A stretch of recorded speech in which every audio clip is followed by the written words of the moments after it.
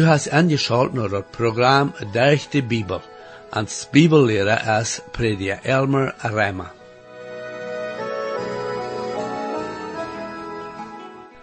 En dat laatste programma betracht we dat boek Filemon en dat Nieuwe Testament. En vandaar vangen we aan met dat boek Daniel im Oude Testament. En prediker Elmer wordt hauptsächlich de Enleidung hebben voor dit prophetische boek. Wanneer het komt om Prophezeiung studieren in de Bibel, dan heeft dat verschiedene ideeën en opvattingen over dit thema, besonders over wo Prophezeiung soll uitgelegd. Willst du zo'n Bibellehrer zijn, wat daar leren en proben te behaupten, dat de Bibel veelmals niet meint wat zegt, heeft dat vele Christen, wat keine Interessen hebben, Prophezeiung te studieren. Een grote part van de Bibel is Prophezeiung, en wanneer we dat studieren, dan zijn we dat veel van dat is al een ervaring gewonnen, groot zo als dat je prophezeit is, en we hebben keine Ursache te geloven dat de Prophezeiung, wat nu nog in de Zukunft is, niet ook wordt buchstäblich in ervaring gewonnen, groot zo als dat in de Bibel geschreven staat. Prediker Elmer wordt nu voor een ziemlich lange tijd hier aan dit boek Daniel im Oude Testament onderrichten, en we worden zien dat deze Prophezeiung zeer interessant is. Ik vertrouw dat u wordt kennen alle dag inschalten om te zien wat de Bibel ons leert van dat wat al is in ervaring gewonnen en ook van dat wat nu nog in de toekomst is. Herr, ik dank je waarde voor de Bibel en bid dat u dien woord nu waarde mocht schrikkelijk zijn te alle toehoorgen. Amen. Hier is waarde met junt, prediker Elmer. Nu vriend, we komen vandaag naar een zeer wichtig boek in het Oude Testament, de Daniel profetie. Ik moet dat toestonen, dat het een van de wichtigste boeken is in de ganse Bibel, buiten vielleicht dat openbaringsboek. Ik wil hier eerst een beetje wat zeggen van zo'n boeken als Daniel. De profetische boeken zijn een grote part van de Bibel, zeer wichtig, maar we moeten ook zeer oppassen dat we die niet laten met ons wegrennen. Een vierdel van de boeken in de Bibel waren profetisch en natuur, als die geschreven waren, en eindelijk 1/5 van de schrift weer profetisch, als dat geschreven weer. Nu is je dan zeer veel van wat dan geschreven weer, dat profetisch weer ervuld worden. We worden zien dat veel van wat in dat Danielboek geschreven weer, dat profetisch weer is al ervuld worden. Also kan een de profetie in 2 delen indelen. En dat is profetie die al ervuld is, en de profetie die nog niet ervuld is in deze tijd, die overwoord ervuld worden. En dan zijn er bijzondere thema's van de profetie.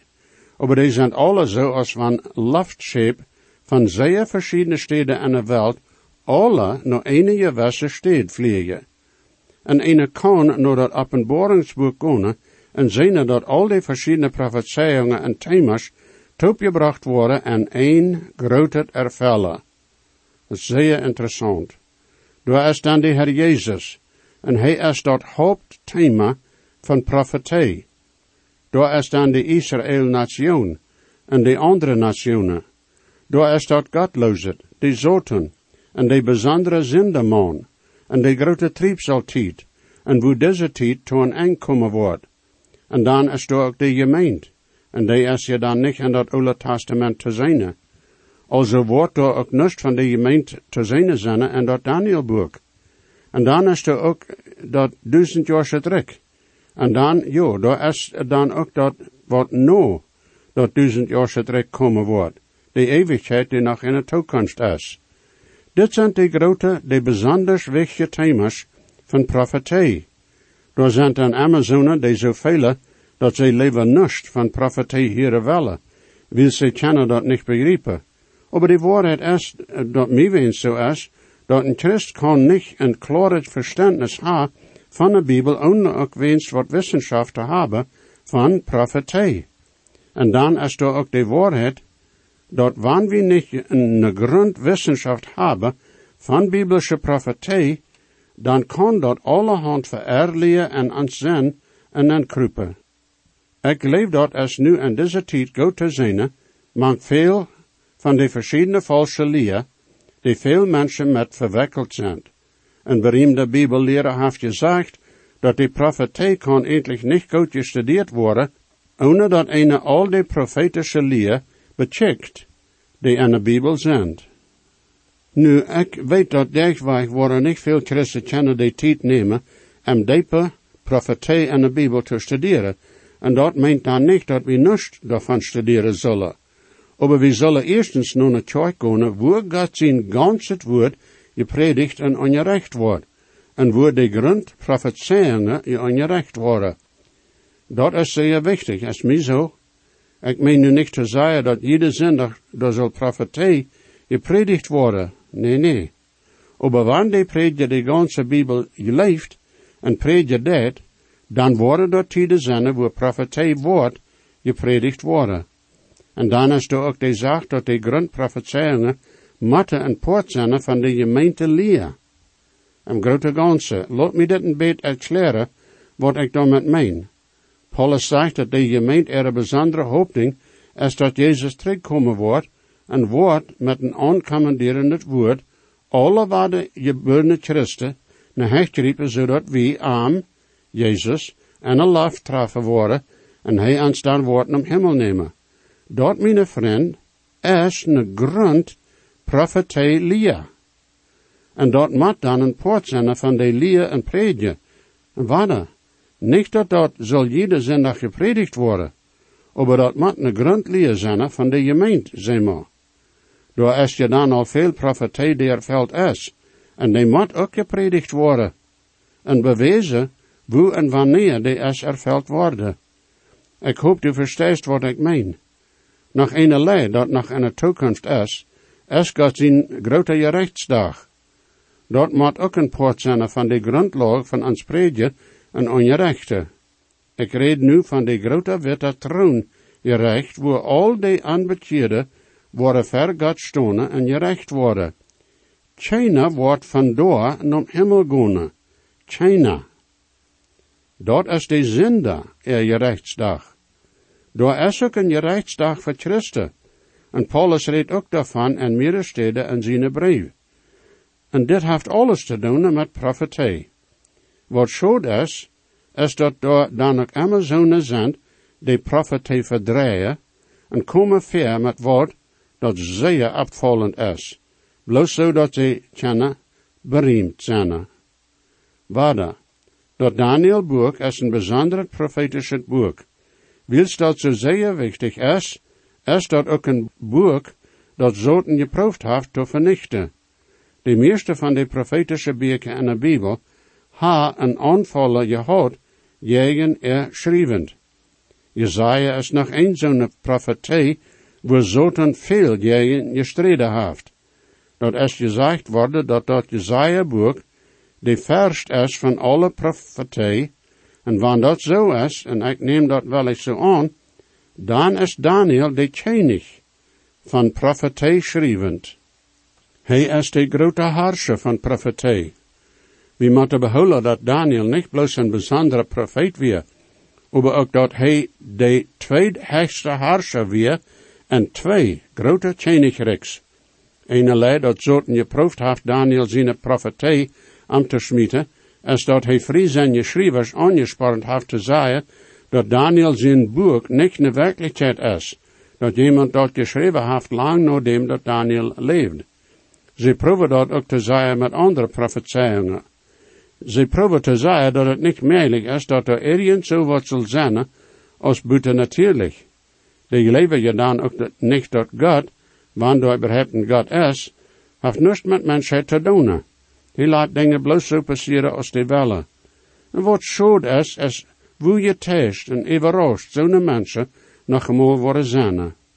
En wanneer zo'n die zo vrijzinnig zijn, en niet leven en zo'n dat buiten natuurlijk is, dan met zo'n schrijven te doen dan moeten ze zeggen dat irgendwer heeft zo'n boek als Daniel geschreven nadat dat die dingen passiert zijn. Die zeggen dat het onmogelijk is irgendwat te profetieën, wils waarzijnen zijn buiten natuurlijk, en bij aan is er niet zo wat als buiten natuurlijk. Geen wonder dat ze dan zo'n trouble hebben met zo'n boek als Daniel, en proeven dat te vernichten. Wat interessant is En voor veel van jullie wordt zich dit niet bekend heren, en ik wil zeggen dat jullie dat niet zullen boderen laten, maar voor wat zo'n voor ons gewöhnliche mensen mocht weten, door Essen schrijven wordt dat Oude Testament, dat in Hebreeuws wie geschreven worden, en Griechisch even zat wie jaren verdem dat Jezus geboren weer. En dat heeft Daniel zijn boek en de even zaten. Also weer dat Daniel boek dan al in Oude Testamentelijke Bibel. Zonder de egel wat te kritiseren hebben in de Bibel, Miele eenmaal toegestapt had, maar die zijn zo stierkappig, dat ze dan bloos nog wat anders zoeken met wat ze zich beschäftigen kennen, zodat ze zest wat kritiseren kennen. Hier is wat dat ons niet veel aangeroepen wordt, maar dacht dat is een poort van deze ganze zaak. Ik kan behouden dat wat ik nu van reden wil, passiert in mijn levenstijd. Dat is nu dan even ook al veel jaren terug. Ik wie een jonge prediker als ik dit zum eerste mal hield. Door weer Friesanje schrijvers in die tijd, die dan bijzonders tegen dat Jesaja-boek schreven. Die kritiseerden dat boek van verre bet eng, en zeiden dat het een valsheid weer, oder dat door mij als een Jesaja weer gewaast. En ongeveer te die tijd, als er veel zo'n schrijvend weer, vangen mensen met eenmaal door en de Palestina am jagen, hele, wo ze verschillende schrijvend vangen en leem feesten en dan gestapt. En als dat nou gezegd wordt, na zij, daar vangen ze meer dat ganze Jesaja-boek. En door gewisse wissenschaft kunnen ze dat schrijven besteden als zo'n dat in Jesaja zijn tijd wordt zijn geschreven worden. Interessant, wo de Herr manchmal de strijder Miele toestapt. En de leemgefeesten vangen ze ook Daniel zijn schrijvend. Dat schrijvend wordt aangetekend als dat dode zij schrijvend. Waar daar is nog een toeval dat wichtig is. En waar dit is vielleicht ook niet wordt, dat wie gewöhnliche mensen worden veel wat van weten. Maar dat is wichtig, wils dat dit behaupten, dat er werkelijk zo'n man wie als Daniel, en dat hij werkelijk een boek schreef dat wie nu in deze tijd nog ha. Door weer een toeval in dem Alexander zijn tijd, die wie de Griechische koning, als die met zijn armee, wat dat Middoostelijke poort van de wereld kwam, weer door een priester, die Jedua heet. Die ging dem koning Alexander entgegen, en wees aan, en harcht nog dit, en wees aan dat Daniel boek. En want Daniel krijgt van dem koning Alexander geschreven had, ver dem dat hij geboren weer. Dat had zo'n indruk gemaakt op dem Alexander, dat in de stad dat hij Jeruzalem vernichten deed, ging hij in Jeruzalem en vrede en deed door bij den tempel aanbeden. Maar waarde, zonder de egel wat zeker te kritiseren, strijden ook tegen zoon, en gona en ihre blindheid wieder. Ik heb vorken gezegd, en zij waarde, dat mensen worden gerecht worden, dat heet nu de aanbekeerde, daarna als ze haar licht gehad, daarna worden ze verantwoordelijk zijn. En zonder die bloos stierkappig wiedergone en ihre blindheid, wanneer die waarheid aan een klaar en duidelijk uitgelegd wordt, worden veel grater gerecht ervaren. Ik weet, ik neem veel tijd voor dit. En dat maakt vielleicht niet een groot deel onderscheid voor de meeste van jullie. Maar dat is nodig dat we de waarheid ondersteunen, zoals de Heer de ondersteuning gegeven heeft. Dat door een werkelijke Daniel weer, en dat hij werkelijk een profetie schreef. Daniel weer niet een vervierer. En wat door jij in gezegd en geschreven wordt, is op valse grond gezegd en geschreven. De Heer Jezus naamde de Farizeeën hechelen, maar hij nam Daniel een profeet, een met name Isaac Newton, dat weer Daniel afzeed, zeed Christentum af. Dat is interessant. Ik stem met Jezus. Ik nam Daniel een profeet. En ik wou ook deze moderne mensen hechelen aan, de egel wordt te kritiseren zeker. Dat is je dan even mijn idee. Maar ja, ik stem met Jezus en dem dat ik Daniel een profeet nam en niet bloos dood. Mij is zo, hij is een van de beroemdste profeten. Daniel wie een zeer buitengewöhnliche man. Jezus nam hem zo, En ik geloof niet dat Jezus zijn zin door even geändert heeft. Dat kan einem tevredenstellen en doen of einer die Friesanje schrijvers gelezen heeft, oder niet. We brauchen niet zest we gaan gaan om uit te vingen of Daniel een bijzondere profeet weer. Jezus zei dat hij weer, en voor mij is dat goed genoeg. Wer wird wel aan je in Jezus strijden? Ik niet. Was Gott verheißen, das bleibt bestehen. Und wenn auch Himmel und Erd vergehen, wenn unsere Stützen zerbrechen alle, was Gott verheißen, das hält. Was Gott verheißen, das will er geben. Mag alles geben, es bleibt bestehen. Wenn auch verlöschen die Sterne alle, was Gott verheißen, bleibt bestehen.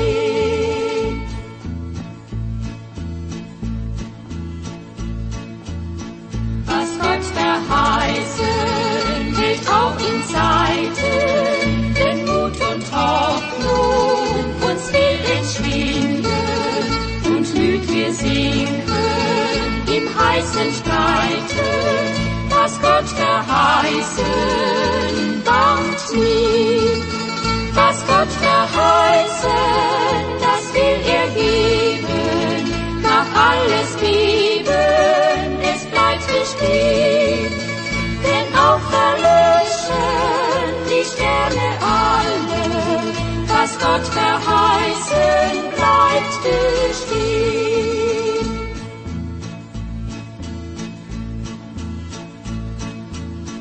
Was Gott verheißen, hält auch am Tage, wo Gott uns rettet aus Not und Plage. Die Siegeskrone dort dann empfangen, die überwunden durchs Blut. Was Gott verheißen, das will er geben, mag alles geben, es bleibt bestehen. Wenn auch verlöschen die Sterne alle, was Gott verheißen, bleibt bestehen. Verdem dat ik aan den tekst zelfs te nengo, wil ik een beet wat erwähnen van dem man Daniel zelfs. We weten eigenlijk meer van dem man Daniel zelfs als van irgendein andere profeet. Hij heeft ons zum deel wenst een persoonlijke bericht van zichzelf als arm weggenomen wordt naar Babylon als een gevangene. Dat weer in dat derde jaar van dem König Jehoiakim, en dat wordt zijn geweest ongeveer in dat jaar 604 oder 606, verdem dat Jezus in Bethlehem geboren werd. En hij weer door dan bij dat eerste jaar van dem König Cyrus, en dat wordt zijn ongeveer in dat jaar 536 geweest, verdem dat Jezus in Bethlehem geboren werd. En Daniel zijn dienst reikt durch die ganze 70 jaar als een gevangene. Am Anfang van dat boek is hij een jonge man bij 17 jaar oud. Am einde is hij een oude man bij 80 oder meer jaar oud. En hier is nu dan ook God zijn aanzien van Daniel. God ziet van hem, O Daniel, een man, dem zeer geleefd is. Ik wil niet willen die schuld op mij ha, dat ik wil zeggen dat Daniel een vervalser weer, dat bloos een voorbeeld weer, en dan een dag met de verarm stonen en probeer mij verarm en God te vertellen. Oh nee. En door hem hemel uit te vingen dat Daniel een zeer beroemde man weer was, een man dem God zeer lief had. Ik kan mij bloos wensen dat zonen, die egel wat te kritiseren ha, de waarheid zijn kunnen, en Daniel met de waarheid van Daniel aannemen worden. Nu, dat zijn 3 weer die Daniel zijn karakter bewijzen doen. Den zwak, zijn bede en zijn profetie. Eerstens, Daniel weer een man die een zwak had in zijn leven, en wie worden dat zien en dem dat we dit boek studeren worden. Ik zei die dat als de König den bevel geeft, dat de jonge mannen alle zullen dem König zijn eten, Dede Daniel en zijn vriend daarbij staan bleven, dat zij worden zich aan Mozes zijn gezaats houden. En zij deden ook. Hij wie een man met een zwak. En durch dat ganze boek ving wie een man, die op den grond van God zijn woord stond. En niet bloos dat, aber ook de courage had dat te reden. O, mocht ik de courage hebben, zo'n man te zijn. Hoe zal ik dat zeggen? Mocht God genade ha op zo'n de vergeven God zijn dingen te zijn, aber nicht de courage hebben God zijn woord te predigen en ongerechte. Die ha allerhand andere te zeggen, aber nicht God zijn woord. Het zei je schuld. Ik zie zo dankbaar voor zo'n predikers, die God zijn woord klaar en duidelijk uitleggen, en jo, mij als zo docent nog veel zonen, besonders in de laatste paar jaren. Ik had het gezien. Jo, Daniel wie een man, die een zwak had in zijn leven. Zo'n zwak wordt ons naar een heel leven leiden, en God is veilig te zijn, en een janker voor God te leven. 1 Johannes, de 3 kapitel, de 3 vers, en jeder die deze hoopning heeft, wordt zich zelfs reinigen, groot zoals hij rein is. Aber Daniel wie niet bloos een man die een zwak had in zijn leven, hij wie ook een man die verstond te beden. We hebben meerdere toeval van dat en dat Daniel boek. Een wat interessant is dat zijn beden aan en de levensgruft in hen bracht. Dat weer een interessante antwoord toen je bed. Maar jo, Daniel weer een gebedsman. Mij is zo dat je bed en profetie zeer top verbonden zijn. En dat wordt zich bewezen in dit boek. Dit Daniel-boek deelt zich in 2 delingen. De eerste helft is historisch en de tweede helft is profetisch. Even is daar ook een deel profetisch en dat historische poort, en ook een groot deel van dat is al erveld.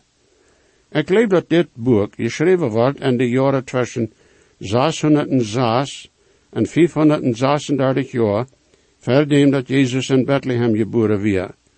Nog een weg dat te zeggen hoe dit boek ingedeeld is te zeggen dat de eerste helft is de historische nacht met profetisch het licht, dat laatste poort van dat 7e bij 12e kapitels is dat profetisch het licht en de historische nacht.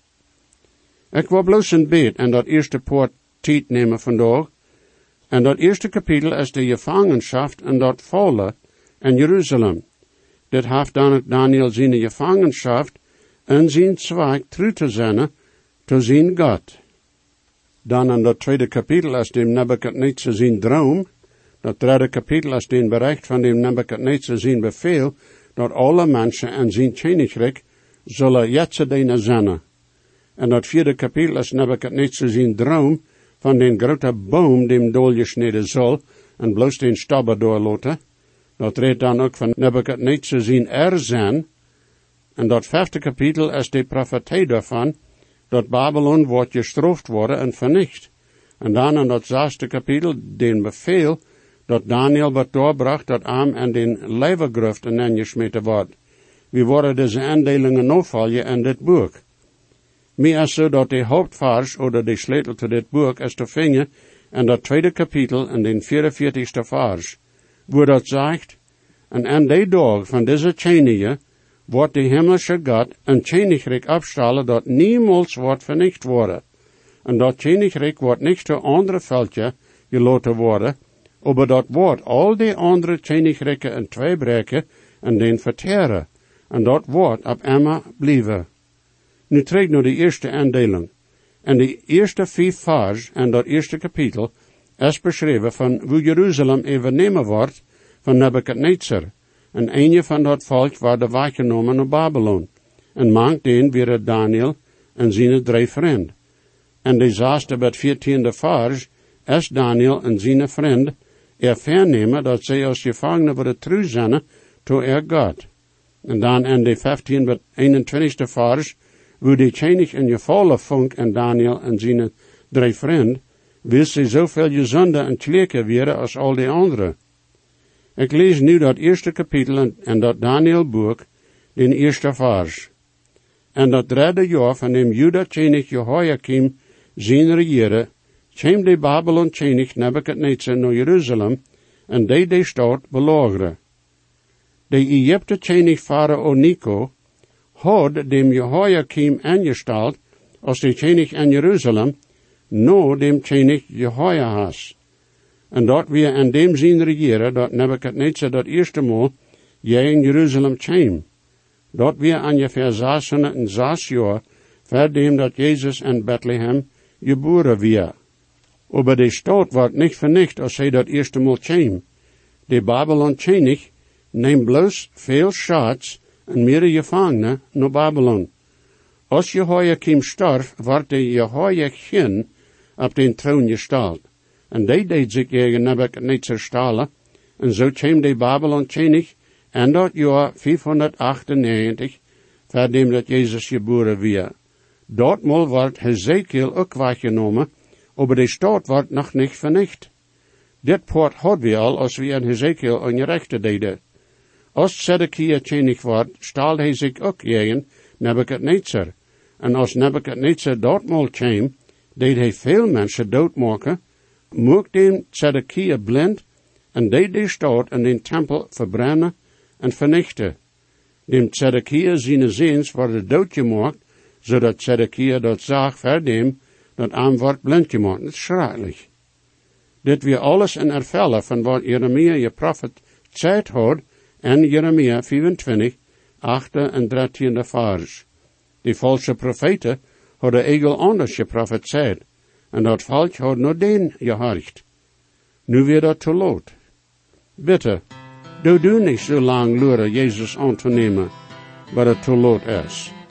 God is zegen, mijn vriend. Jesus weet, versprach ik zie, dat geeft hij ons zichzelf, en gebed en hij nu die, heeft hij op van wie am best. Hij hat God niet veert, hij dekt meine schuld. Jezus starb und litt für mich, merkt mich von Sünden frei. En zijn buik zo echt gereicht, en dat hij zijn groot, hij neemt meine Sünden weg, der am Stuhl er kommt's geruht. Hij hat Gott mich verehrt, hij dekt meine Schuld. Jesus starb am Kreuz für mich, macht mich von Sünden frei. Dankeschön für angeschaut haben und das Programm. Ich lade junt alle an, weiter anzuschalten das nächste Mal.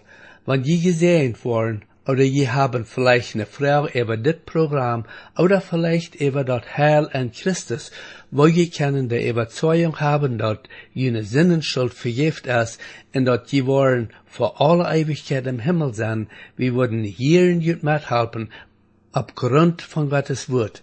Römer 10, Vers 13 sagt, wer immer den Herrn in seinen Namen anruft, wird selig worden. Bitte schrift nur denselben Radiosender, wo je noch horchen. O stark ist der Grund in der Bibel ans Geld für das Heilen, wat Gott mit den Blut hat gerat. Gott fehlt dann noch mehr, aus Gott sein Gutzeit, bloß der